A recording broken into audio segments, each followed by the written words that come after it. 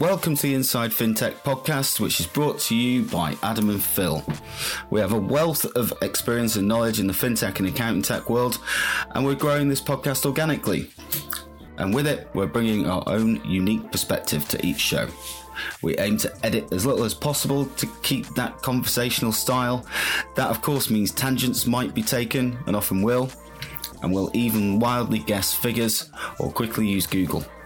We should also note that at no point should our podcast be used for investment advice. It goes without saying that we'd love you to like and share this podcast and of course subscribe, but most importantly, we hope you enjoy it. Good afternoon. I'm Adam Clark, your host of Inside Fintech this week, and I'm with my other host, Phil Ogden, co-host of Inside Fintech, and we are here to take you through everything that's going on in the wonderful world of fintech. So, Adam, not much going on this week, lol. Every week, so much news, right? And I guess two of the key things, and I guess our key story we're going to talk about this week comes from a couple of pieces of news we saw. And it's rumored that there are a couple of companies out there doing their latest levels of raising. Specifically, you've got Klarna and SumUp, who are both making down raises on previous years. And The Economist today put out an article which is about how, questioning, is the fintech market that's been so buoyant for the past 10 years, is it starting to cool? So I guess that's what we're going to discuss today. It is indeed. Spicy topic for episode number 2. Let's not pull any punches with that one, Phil. But yeah, for episode number 2, we're basically asking the question: is the fintech industry dead, and thus is this podcast already redundant before it's got going? Yeah, I mean that's kind of what I meant. But thanks for putting that in clear focus there. I think we're stuck with focused on that. We're stuck with money if we like it or not. Let's leave it there. But yeah, it was a really interesting article, isn't it? And I think the fact that I shared that with you this morning and you just went 10 minutes later, we need to do the episode today. I was like, yeah, I get that. It's really interesting. Yeah, it is. And so The Economist are saying that many listed fintechs have seen their market cap crash by more than 75% since July. And a lot of these fintechs, a lot of this market crash is around the Bitcoin space as well, right? Mm-hmm. Like Bitcoin is currently taking an absolute ass kicking in the market. And we've seen, Coinbase and many, many others letting go of staff or hiring freeze. I think Coinbase is letting go something like 15% of their staff. Free trade similar. Yeah. Yeah. Free trade similar. Right. And it just seems like things have changed very, very quickly in this market now. Mm-hmm. Like in the last couple of months, it's just gone from being kind of, yay, everything's great, champagne and kind of caviar. And now it's like, yeah, maybe we should get to the Prosecco. In fact, Coinbase is laying off 18% of its staff, some 1,000 people. That's crazy. I mean, if I had time, which I don't, but if I had time, I would look to see what the employee levels were 2 years ago. Well, 2.5 years ago. Is this simply a correction, or is this something much bigger than that? Because I think being in marketing myself, going through an experience myself at the beginning of COVID and the first lockdown, there was a lot of uncertainty. There seems to be more certainty about the uncertainty this time round, where people were uncertain about how uncertain things were, if that makes sense. People are more certain about how uncertain things are. Interesting. Yeah. I mean, the global pandemic, we didn't have much to go on how long it would last or what effect it would have. But the net effect was that a lot of things that people were doing actually lent itself very well to fintech and using better financial technology tools to budget, manage their money, pay online, all those other things. Yeah. Now, of course, we're in a different situation where people actually have lost perhaps a significant portion of their money that they grabbed back from having to pay for trains and things, perhaps being in the office more. And obviously the cost of living, everything else. So there will be certain apps out there, fintech solutions out there, the likes of Plum, for example, that have just released their own payment card, which I think is a very smart move.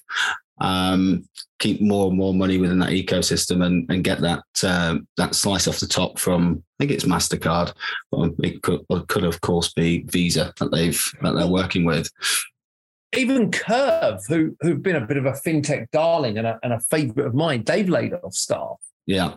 In fact, according to the article on The Economist, fintechs have sacked about 5,500 employees since May the 1st, according to layoffs.fyi, compared with none last year.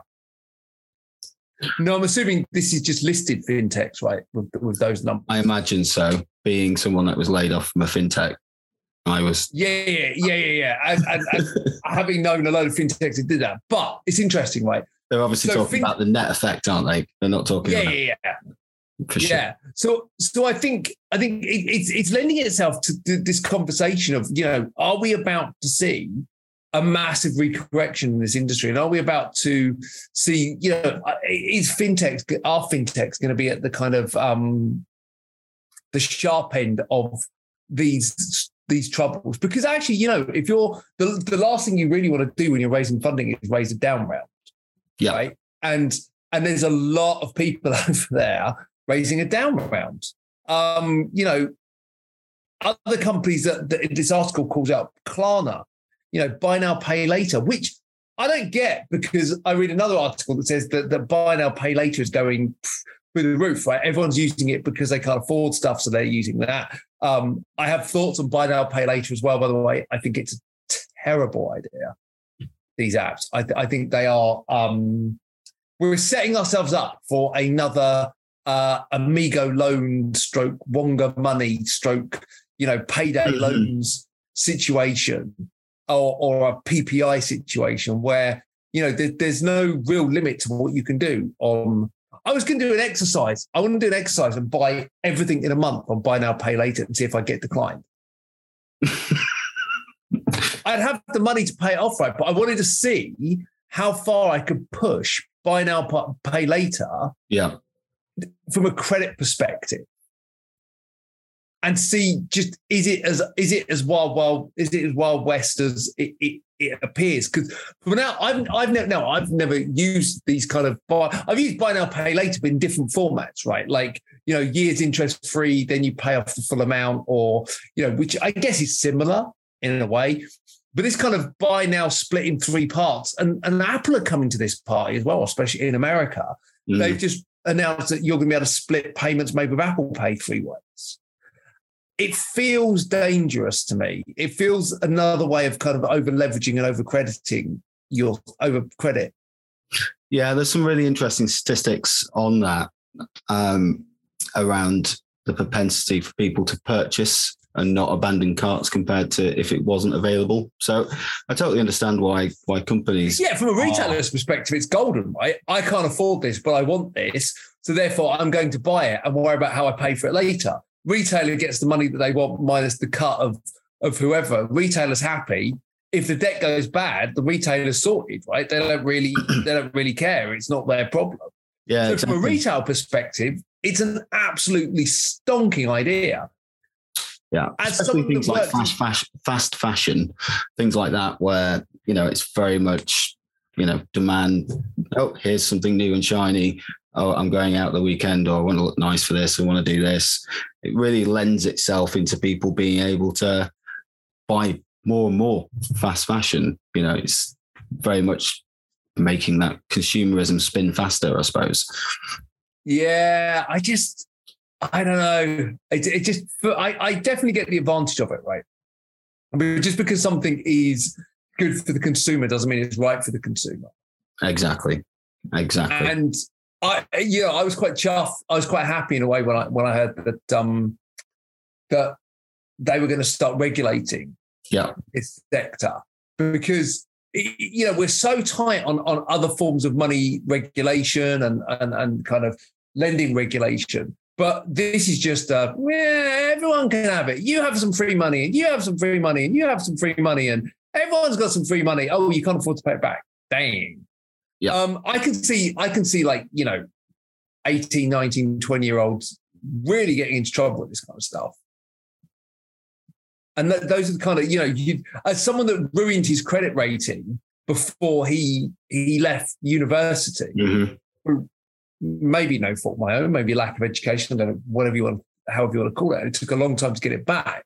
It just makes me worried about kind of the more this becomes mainstream. Anyway, look, this wasn't about buy now, pay later. I went on to a Phil tangent on that one. This is about kind of, the future of fintech. But look, down rounds are significant. If you imagine how many, we've got Xerocon coming up in a few weeks, right? And Xerocon is one of the big events in the accounting tech space. I'm going to be there as a delegate to go around and kind of poke my nose in and see what's going on and speak to a few people. Fantastic. But a lot of those businesses there are not trading on profit. A lot of them are trading on future profits. A lot of them are trading on future business, right? Mm-hmm. And if this cooling of the investment market into this area continues, your sum ups and your companies like that can take a down round, right? Like, a few billion off the valuation isn't going to kill it right now. There's still quite a lot of legs in. But actually, if you're a business that last year you valued at 10 million, this year you're valued at 5 million, that's a big impact on the business, the future of the business, the business's ability to get capital, the shares that the employees have in the business. And a lot of smaller fintechs take, you'll take shares as opposed to money, right? Mm-hmm. Here's $100,000 if we do well, but we've got to do well first. Well, actually, if you end up with, and I know a couple of fintechs that have gone the other way, where people have not seen a penny from the shares, so they didn't take the money up front and they didn't get anything out the back. So I just wonder if that might have a bit of an impact on that as well. So it's going to be quite wide ranging if this is where the market's going to go. Yeah, I mean, going slightly off tangent, but only slightly. You've obviously got the huge impact on Meta's share price not so long ago. Lots of people, lots of employees, very unhappy generally with the direction of travel. But actually, the shares were their nest egg. That was their way out. And now they're in this situation where they kind of can't leave because their shares are worth, 40% less than a few months ago. So they're kind of in this rock and a hard place. I'm sure there's a lot of other people who perhaps are gainfully employed by fintechs that perhaps feel they should move on, but that they've got that enticement of shares and vesting periods and all this sort of stuff that's kind of holding them back from leaving. But now that potential carrot is getting smaller, and that sort of desire perhaps to stick around is perhaps less so.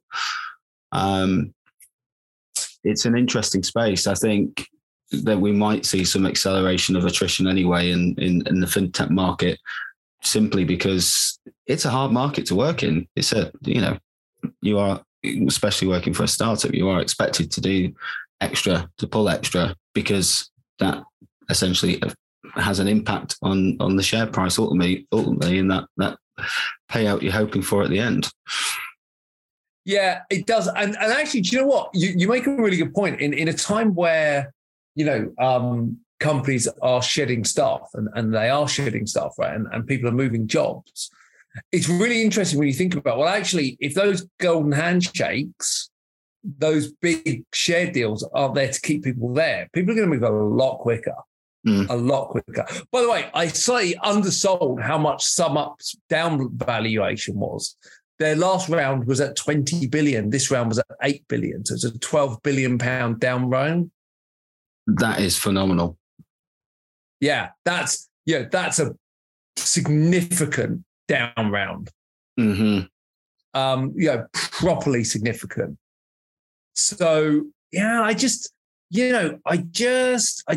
wonder where this is going to go, and it could have an impact on recruitment, retention, things like this. So yeah, I just thought it was an interesting one, right? So if you want to check out more on that, I'm sure Adam will put the link to the Economist article in the show notes, maybe, so you can kind of have a read on what that is all about. Any other news from the fintech world that caught your eyes over the past week or so? It's a very good question, Phil. You put together a very interesting list that I was reading over the weekend. In fact, I shared it on our Inside Fintech page. Experian partnered with Fintech Tilful on building small business credit scores. I think this is a trend that's growing. You'll probably know more than I do. Well, you will do. No, I will. But what was equally as exciting, and it was on this, was Foremost, who are working on a green credit score for SMBs. And this is something that I've been thinking about for a long time, this whole kind of idea of a green credit score. So it's really that was like same week, Experian, credit scores, Foremost, green credit scores. And you kind of think, I wonder if that's going to be the evolution of credit scores for businesses, right? I thought they were two pretty interesting, the business credit score thing is really interesting. I was in that space a little bit, and, it's fair to say that most businesses don't understand credit score or their own credit score. So, there was some great work by my former employer, Capitalize, and their partnership with Experian. Some of the stuff they're working on that, I think is super interesting.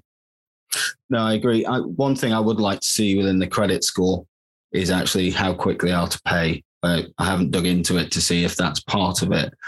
But one of the huge problems with cash flow, particularly from large enterprise customers down to the SME customers, is how quickly they pay or don't pay to manage their own cash flow. I've seen it firsthand, and it's horrible to see people say, "Oh, don't pay them until next week." And those big businesses are often the worst, right? Like it's the Sainsbury's effect. They don't pay for X amount of days. It was quite a week for banking news as well. Barclays acquiring British lender Kensington Mortgages for 2.3 billion. It's a fair purchase for Barclays. And at the same point, Revolut, I was going to say Revolt then, but literally not how you say it. Revolut is stopping unlimited free trading for metal subscribers and instead offering 10 free trades per month. And it's launching a buy now, pay later in Northern Ireland as well. So everyone's on the buy now, pay later trade. Take a tree now and you'll find a buy now, pay later. It would seem everyone's on it. I think I even looked at something on Google's shopping page and they had a buy now, pay later. I don't know who runs it, but I was like, oh yeah, literally everyone is doing it. Speaking of which, and it's not really anything to do with buy now, pay later at all. I don't know why I said speaking of which, but with regards to Revolut, I thought it was very interesting that Stripe, Checkout.com, Klarna and Revolut now have merger and acquisitions teams, feeding back perhaps into the Economist article and what's going on in the fintech world. Perhaps these big players are now seeing opportunities to pick off some cheaper options to build out their own services, though I don't genuinely know what else Revolut could sell or do. You'll be surprised. I mean, I know. It's just sometimes you'll be like, well, how's that relevant? And, you can't see the bigger picture. But yeah, again, you might be right. It might be, this whole kind of, pressures on fintech, down value around that kind of stuff. It might be a really good driver to push the acquisition chain where some businesses are struggling and everything else. I tell you what, I think probably the last bit of news I want to highlight this month, and I think this is probably the most disturbing bit of fintech news I've heard in a while, and banking news. Deutsche Bank will now put an app on all employees' phones to monitor their texts. I'm assuming work phone. Let's assume the best here. Mm-hmm. But yeah, I mean, I don't know if you. Sorry, calls, texts, WhatsApp messages. So more than just text, it's calls, texts, and WhatsApp messages. Wow. I mean, considering how much Deutsche Bank and other banks have been fined over the years for insider trading and various other nefarious acts, you kind of understand them wanting to protect themselves and make sure they've got an audit trail if it's work related. There's obviously a tool called Microsoft, is it Insure or something like that, which is essentially an app that you can put onto a phone, and it takes out over admin rights of your entire phone. It tracks everything. If anyone's got any spare time, put on a tinfoil hat, have a read about it. It is scary. Now, because it can do all these things doesn't mean a company will do all these things, but essentially it can track every single thing that you do with that phone, where you are, what you're doing at that time, all sorts of things. They're probably using that or something similar. It is super scary. And we're seeing it more and more, I suppose. Companies are trying to protect themselves, ensure they're compliant, ensure there isn't things like insider trading, because you can get fined billions and billions of pounds or euros. Well, funny enough, in December, the SEC and CFTC fined JP Morgan Chase a total of $200 million for allowing WhatsApp employees to use apps, Wall Street employees to use apps, including WhatsApp, to get around US federal record-keeping laws. Meanwhile, HSBC and Credit Suisse have both dismissed staff as over inappropriate messaging. I guess from a compliance perspective, it makes sense, right? And I'm not against that from a compliance perspective. However, I think there's a weird line here, right? Like, it is untraceable. It is, these kind of messages aren't ideal. But it's. I don't know how comfortable I would be, even knowing I wouldn't do anything wrong, having that on my phone. I mean, it's no different to emails being tracked, I guess. Maybe. No, I don't like it at all. But I think the key thing, of course, is that there needs to be a separation between work and life. And if they're tracking that particular phone, an employee's phone, and they're aware of it, which they rightly should be, make sure you're only using it for work and nothing else. Have a separate phone, only use that for play. Yeah. Other things. Have that complete separation. Don't be like logging onto your email, your personal emails on your work laptop and all those sort of other things. It's quite easy to creep in, especially if you're working. You are right. You're 100% right. The challenge comes where, so for example, I worked at a fintech and they wouldn't give me a work phone. They said, you just need to use your phone. Mm-hmm. So therefore I put Slack on my phone. I have my work emails on my phone. So therefore creep could absolutely just happen. Where I am now, I have a work phone and a personal phone, and there's no crossover between the two. I was asked the question, which one would you prefer? And I was like, well, in marketing, I'm going to be bombarded with all sorts of things. Yeah. Naturally, I would like some separation. Previous role, it was all, we're a startup, let's save some cost, all that kind of stuff. And when I left, I changed my phone number. So I was just like, I need that separation, because I spent over 3 years giving out my personal phone number to people. So I had to have that, and that's a sacrifice. I think it has to be, the business has to allow it, right? The business has to allow that separation. If you don't allow that separation as a business, then you can't have that separation. And therefore, that's where this then starts to get very, very murky, if the business isn't allowing you to have that separation. It's an interesting topic, right? I'm sure this is one we'll come back to over the time, because, these kind of things, I think it's interesting. I think it's a whole topic of conversation around the pay later and Apple and what they could do with it. But, Absolutely. I think on the wider point, especially for smaller companies, I think there's no malice involved with bring your own device. It is easier. It is that sort of thing. But of course, unintended consequences are a thing. And I just think that, as we've learned the hard way by doing it ourselves. Absolutely. Anything else, Phil? No, I think that's a good little wrap up of the stories that took my attention this week across the whole wonderful world of fintech and fintech news. Is there anything? Look, I think it's a good chat. It's always good to have these kind of topics that come up and make you just go, "Oh, that's interesting," especially when it's kind of focused on the bigger picture of the moment. Yeah, for sure. I don't think so. I think that's it. I mean, I do feel for marketing departments. One of the marketing departments have turned around in the article and said they're cutting their marketing budget by 75% and changing their growth predictions. Has a big impact on their ability to raise and the money that they've already raised with the caveats and things involved. So it's going to be really interesting to watch.